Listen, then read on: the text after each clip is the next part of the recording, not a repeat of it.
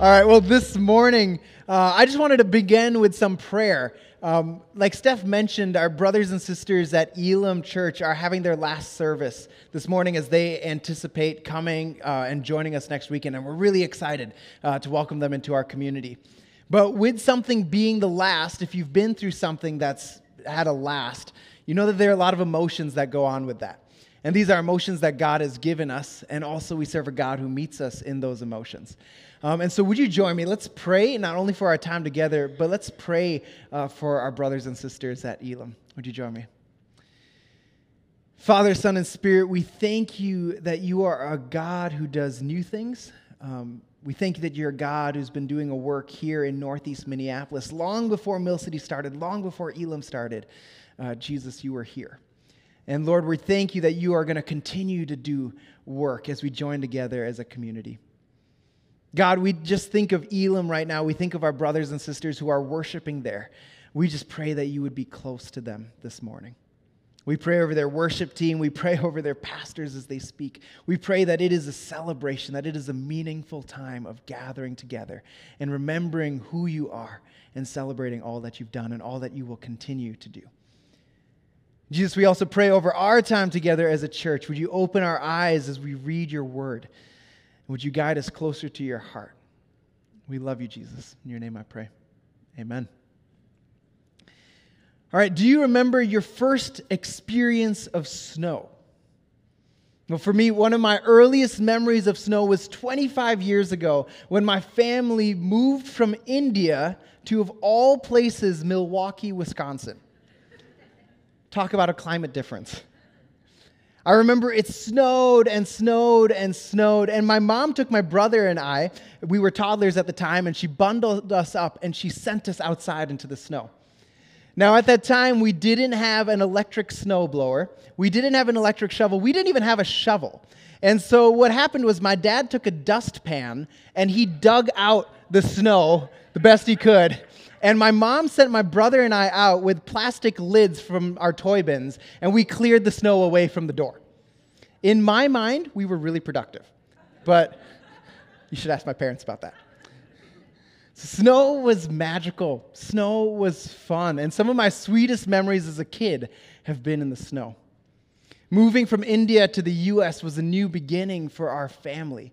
And I could not have imagined what God would be inviting us into now, all the way back when we moved to the States. This was a new beginning. And this morning, we're starting a series called New Beginnings.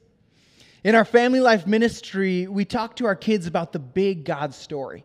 And this is the story we find woven throughout the Old and the New Testament, and a story we're part of today. And throughout God's story, we see moments where God invites God's people into new beginnings. Now, these aren't moments where the story starts over, but rather where a new chapter begins in the lives of God's people. Now, we've all experienced or will experience new beginnings. Can you think of a moment where you began a new chapter? Sometimes it's relational. I met a friend, or we got married. We adopted our child. Sometimes it's vocational. I started that job. I decided to retire. I began middle school. Or as soon as the kids left home, I decided to pursue further education. Sometimes it's geographical. I know after this week, I've started to pray, Lord, is there a new beginning somewhere warmer that I could go? I'm just kidding. Even as a church, we are about to experience a new beginning. Next week, we're going to welcome Elam Church into our community. It's a new chapter as we look forward to the bigger and better things that God could do in our community and in Northeast Minneapolis.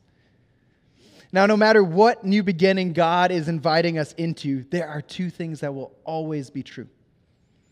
First, new beginnings, although very exciting, are going to involve hard things. Sometimes the new beginning is hard itself.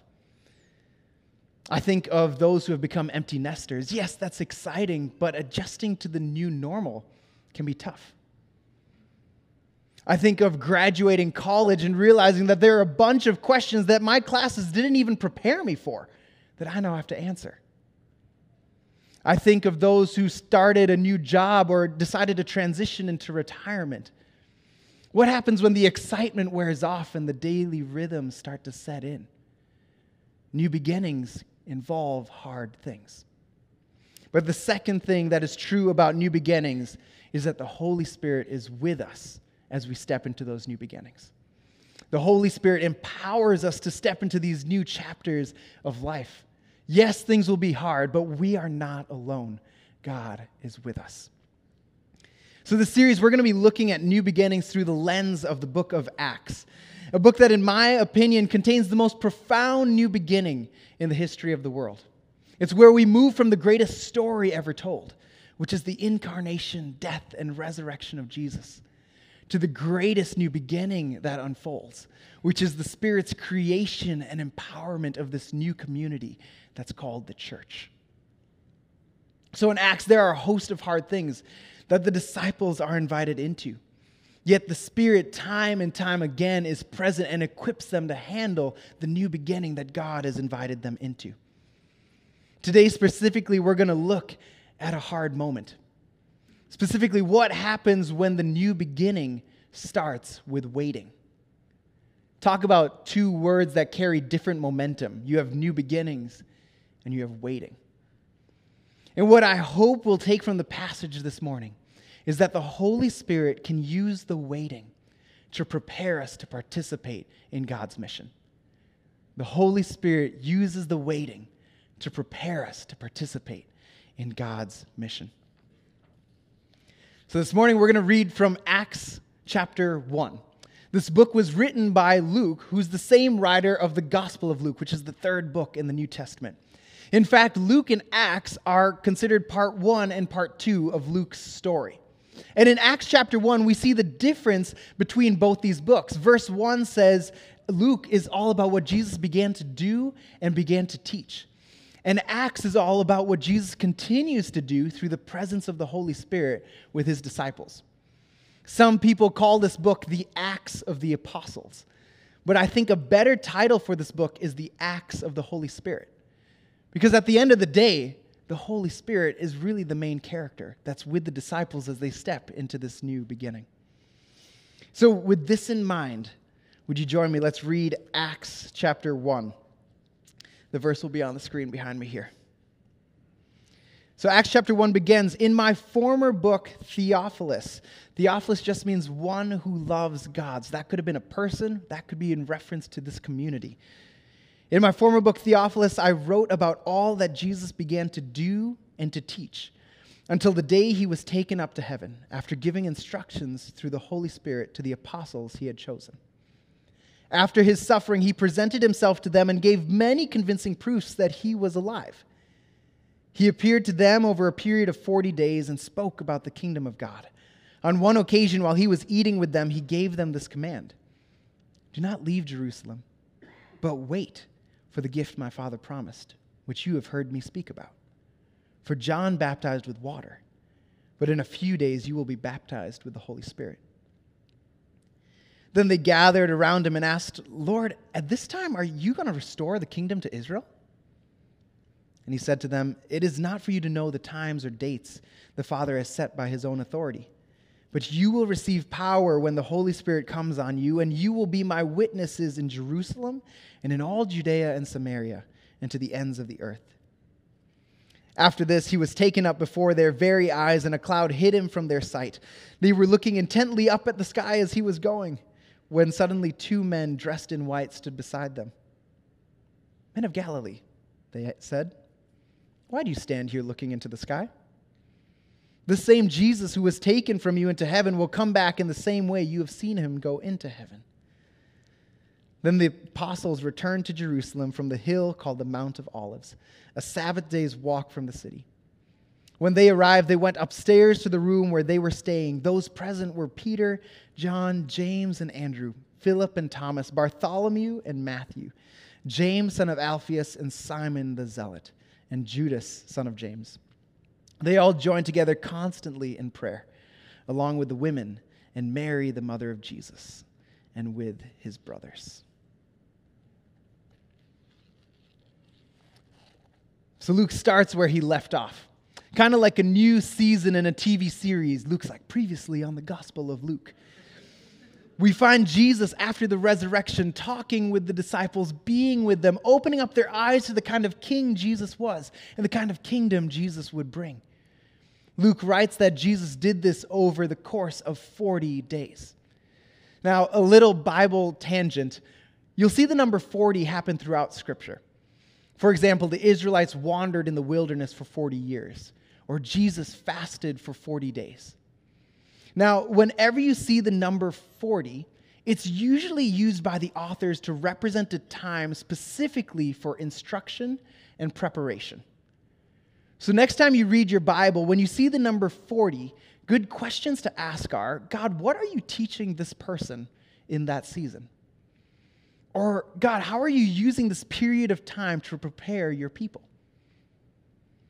Luke uses 40 to refer to Jesus using this period of time to instruct the disciples. Even in this period of instruction, Jesus outlines the new beginning that he invites the disciples into. This is the next chapter.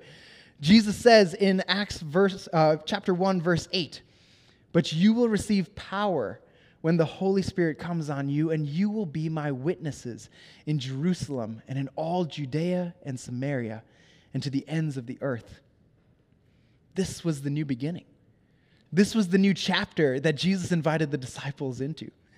One commentator says that while Jesus didn't immediately restore the kingdom to Israel, which is what the disciples were asking, what Jesus does is he restores Israel's original vocation. In Genesis, we see that Israel is supposed to be a blessing to the nations. And this is what Jesus invites the disciples into. You are now going to be a light to the world. You get to be the blessing to the nations. You get to bear witness to my kingdom.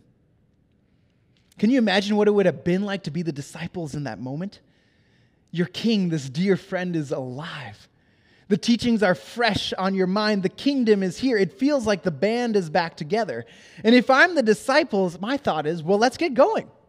There's a lot of momentum going here. Let's seize that momentum and move. Matthew and Mary will put together the strategic 5-year plan.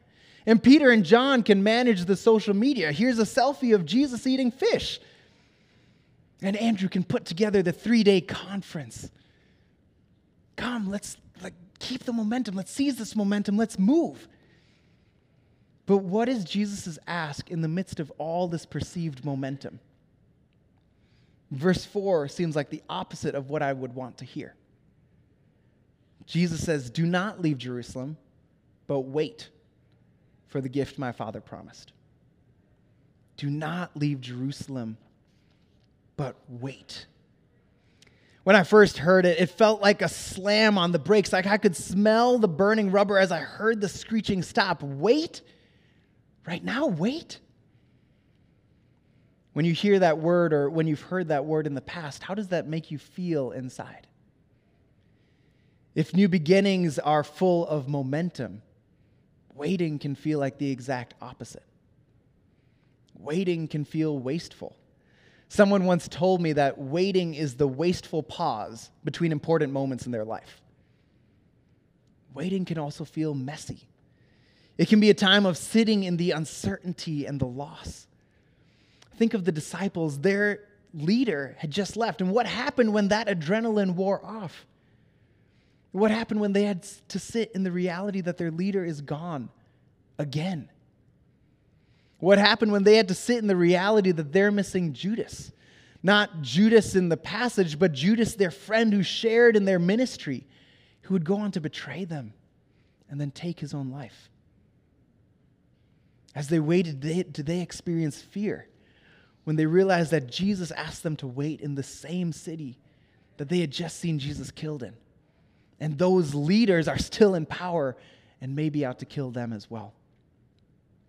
Waiting is uncomfortable. Waiting seems powerless. Waiting is tough.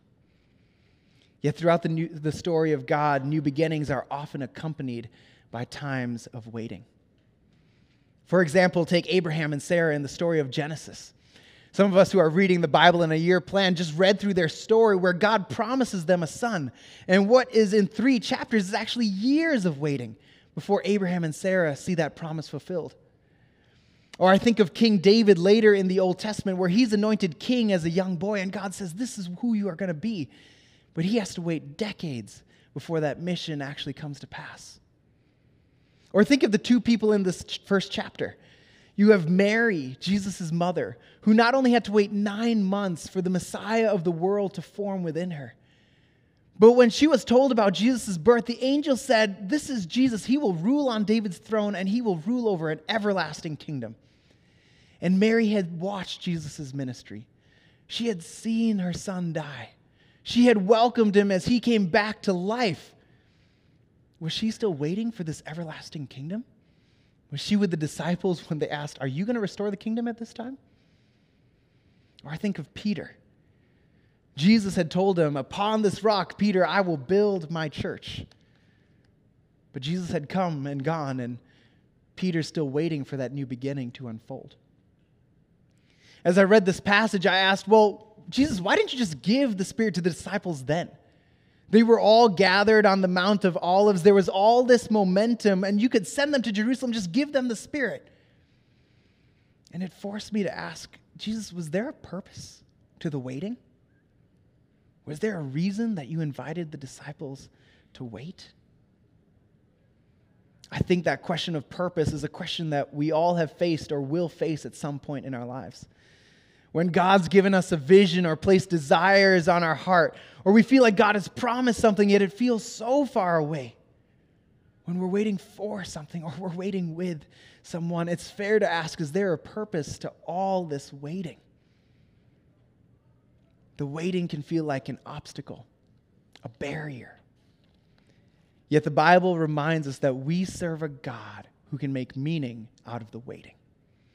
A Spirit that can use the slowing down to form us and prepare us for the immeasurably more that the new beginning has in store. This God who can make meaning out of the waiting, the God who slows us down in order to form us and prepare us, this is the one who invites the disciples to wait. So was there a purpose to the waiting? Well, we read the purpose to the waiting was so that they would wait for the gift that the Father had promised. I wonder if the waiting was a reminder to the disciples that the success of this new beginning would not be due to their own power and their own strength, but would be due to God's power and strength. You will be my witnesses throughout the world. This new beginning was huge. Did the disciples even comprehend how crazy this would be, what this would involve? When I read this passage, wait is not an invitation to uncertainty or an obstacle or a barrier. Wait is an invitation to trust and surrender to God's timing and strength. They were waiting for the gift God had promised. And I wonder if that waiting drew them closer to God. I also wonder if the waiting allowed them space to grow as a community. If we continue in Acts chapter 1, we find that Peter stepped into a new leadership role as they discern who's going to fill our community. Would that leadership role have happened if Jesus had not left? Would Peter have stepped up if there wasn't this time of waiting? I also wonder if the waiting gave the disciples time to process and attend to their trauma. Ephesians 3 reminds us that the Spirit works gently within us. When Jesus asked them to wait, did that offer them the gentle space to heal? I mean, think about the disciples. They had just seen their king leave. They didn't know when he was going to come back. They had just seen a friend take their own life. There was a lot of grief and loss that they were experiencing. And there would be a lot of grief and loss they would experience as they stepped into the new beginning. They would be beaten. They would be imprisoned. One of them would be shipwrecked, and most of them would give their lives. Did this time of waiting give them the space to process and heal before they stepped into the new beginning? Throughout Scripture, we see that the waiting isn't wasted, but that the Holy Spirit uses the waiting to prepare us to participate in God's mission. Now, when I was first given this passage to preach on, I was a little confused as to why am I preaching on waiting? Why is this verse sticking out, God? And so what I did was I journaled, Lord, what are you saying to Mill City? And oftentimes when I journal, it's not like I hear an audible voice from God saying, this is exactly what you are going to say. But I get an impression on my heart. This is what I feel like you're leading me to say. So why did the waiting come up? Well, next week at Mill City, we're preparing to welcome a whole community into our church. And this is not temporary. This is a for good change. We've discerned together, Elam and Mill City, and we've come to the conclusion that we believe that we can serve God better together than apart.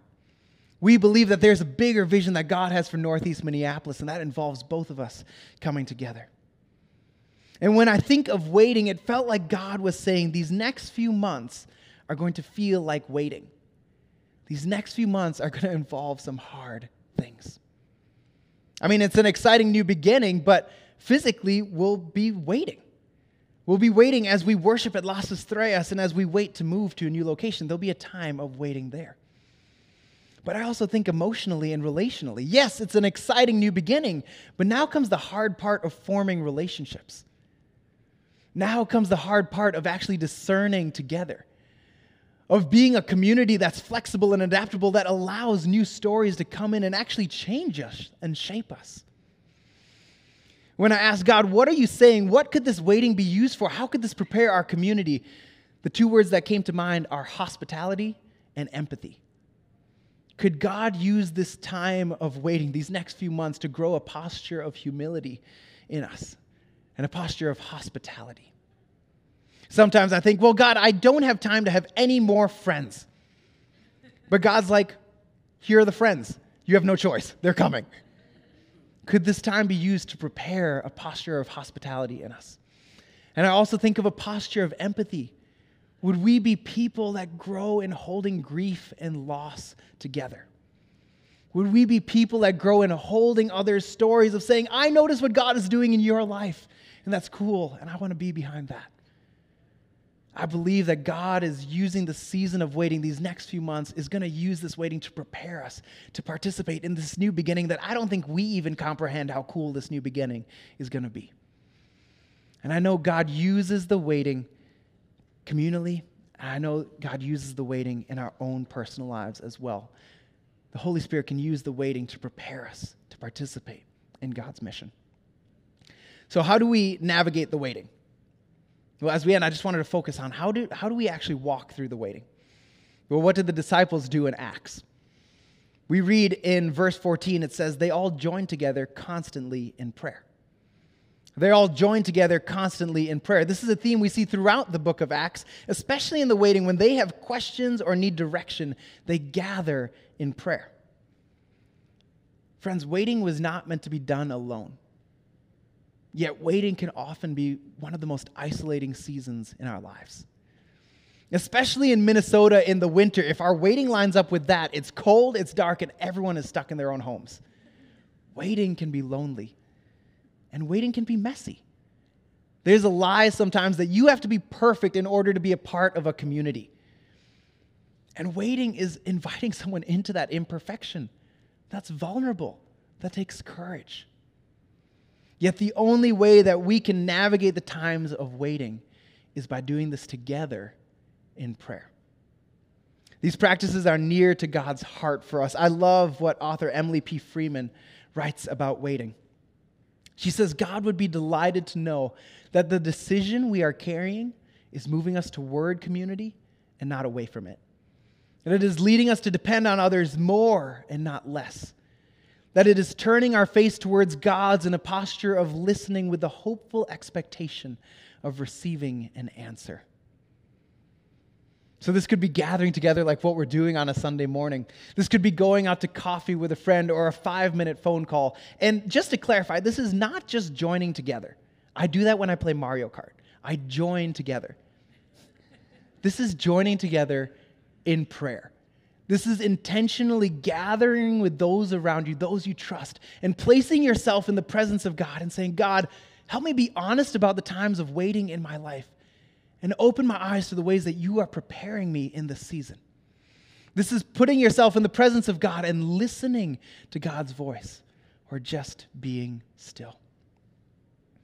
And so as we end today, instead of giving you this practice and saying, okay, now go and do this, we're actually going to do this all together.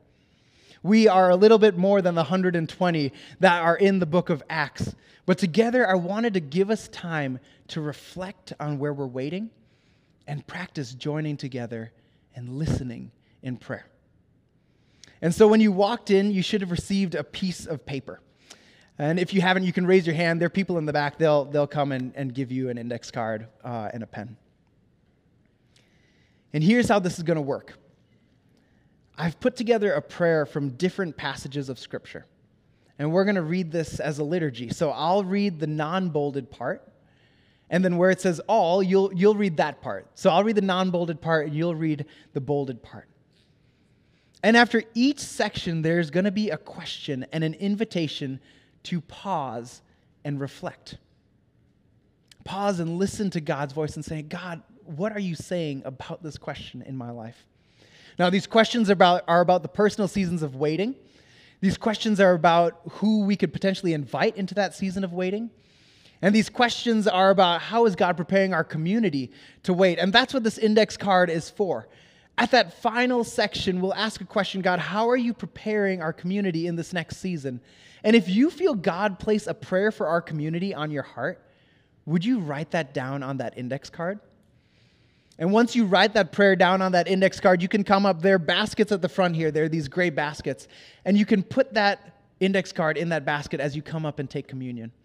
And what we'll do is, as a staff, we'll take all these prayers and we'll put them together. And would they be a reminder to our community, this is what God said when we got together and listened. These are maybe the ways that God is preparing us in these next few months, especially as we step into this new beginning of inviting a new community into our church. So I'll read the non-bolded parts. You read the bolded parts. Whether you're online or in person, let's join together in prayer. So Holy Spirit, would you guide our time this morning? We come to you. We're still. We want to listen to your voice. And here's how we'll begin our liturgy. Jesus, we begin with the first words you taught your disciples to pray. Our Father, who art in heaven, hallowed be your name. Your kingdom come, your will be done on earth as it is in heaven. We pause to listen to you, Emmanuel, God with us in the new beginnings and times of waiting in our lives. Let's just pause for a moment.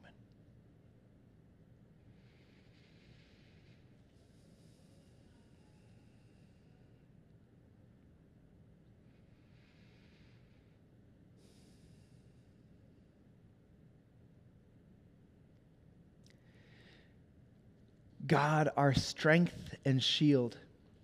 Jesus, our saving refuge and friend. Spirit of peace. Give ear to my words, O Lord. Consider my sighing. Listen to my cry for help. To the one who hears and sees, the one who is close to the brokenhearted, to the one who reveals all things in time. God, where am I waiting? Where can I invite you into that waiting? Take a moment to pause and reflect on that question.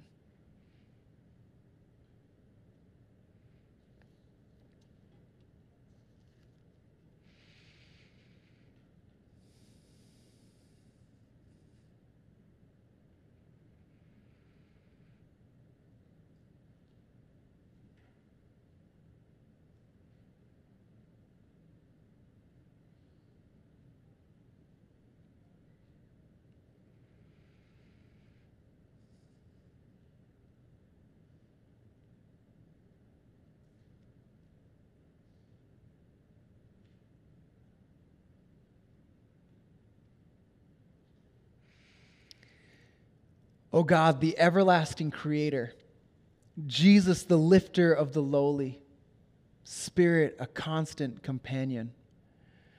On our own, we grow tired and weary.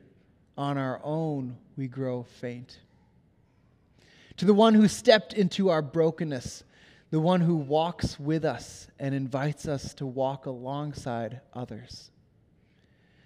God, who will wait with me? Who do I need to wait with? Take a moment and pause and reflect.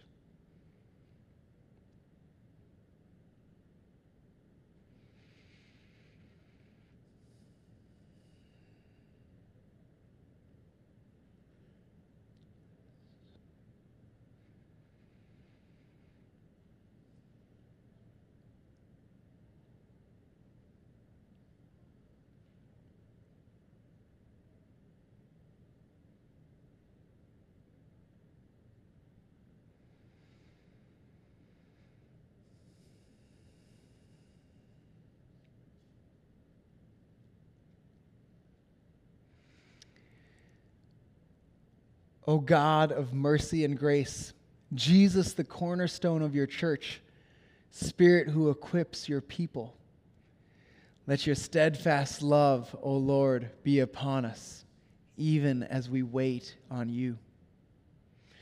To the one who can do immeasurably more in the church, to the one who brought together Elam Church and Mill City Church into one body, the one who loves Northeast Minneapolis and is doing a new thing.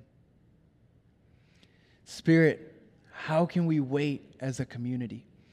How are you preparing us to participate in your mission?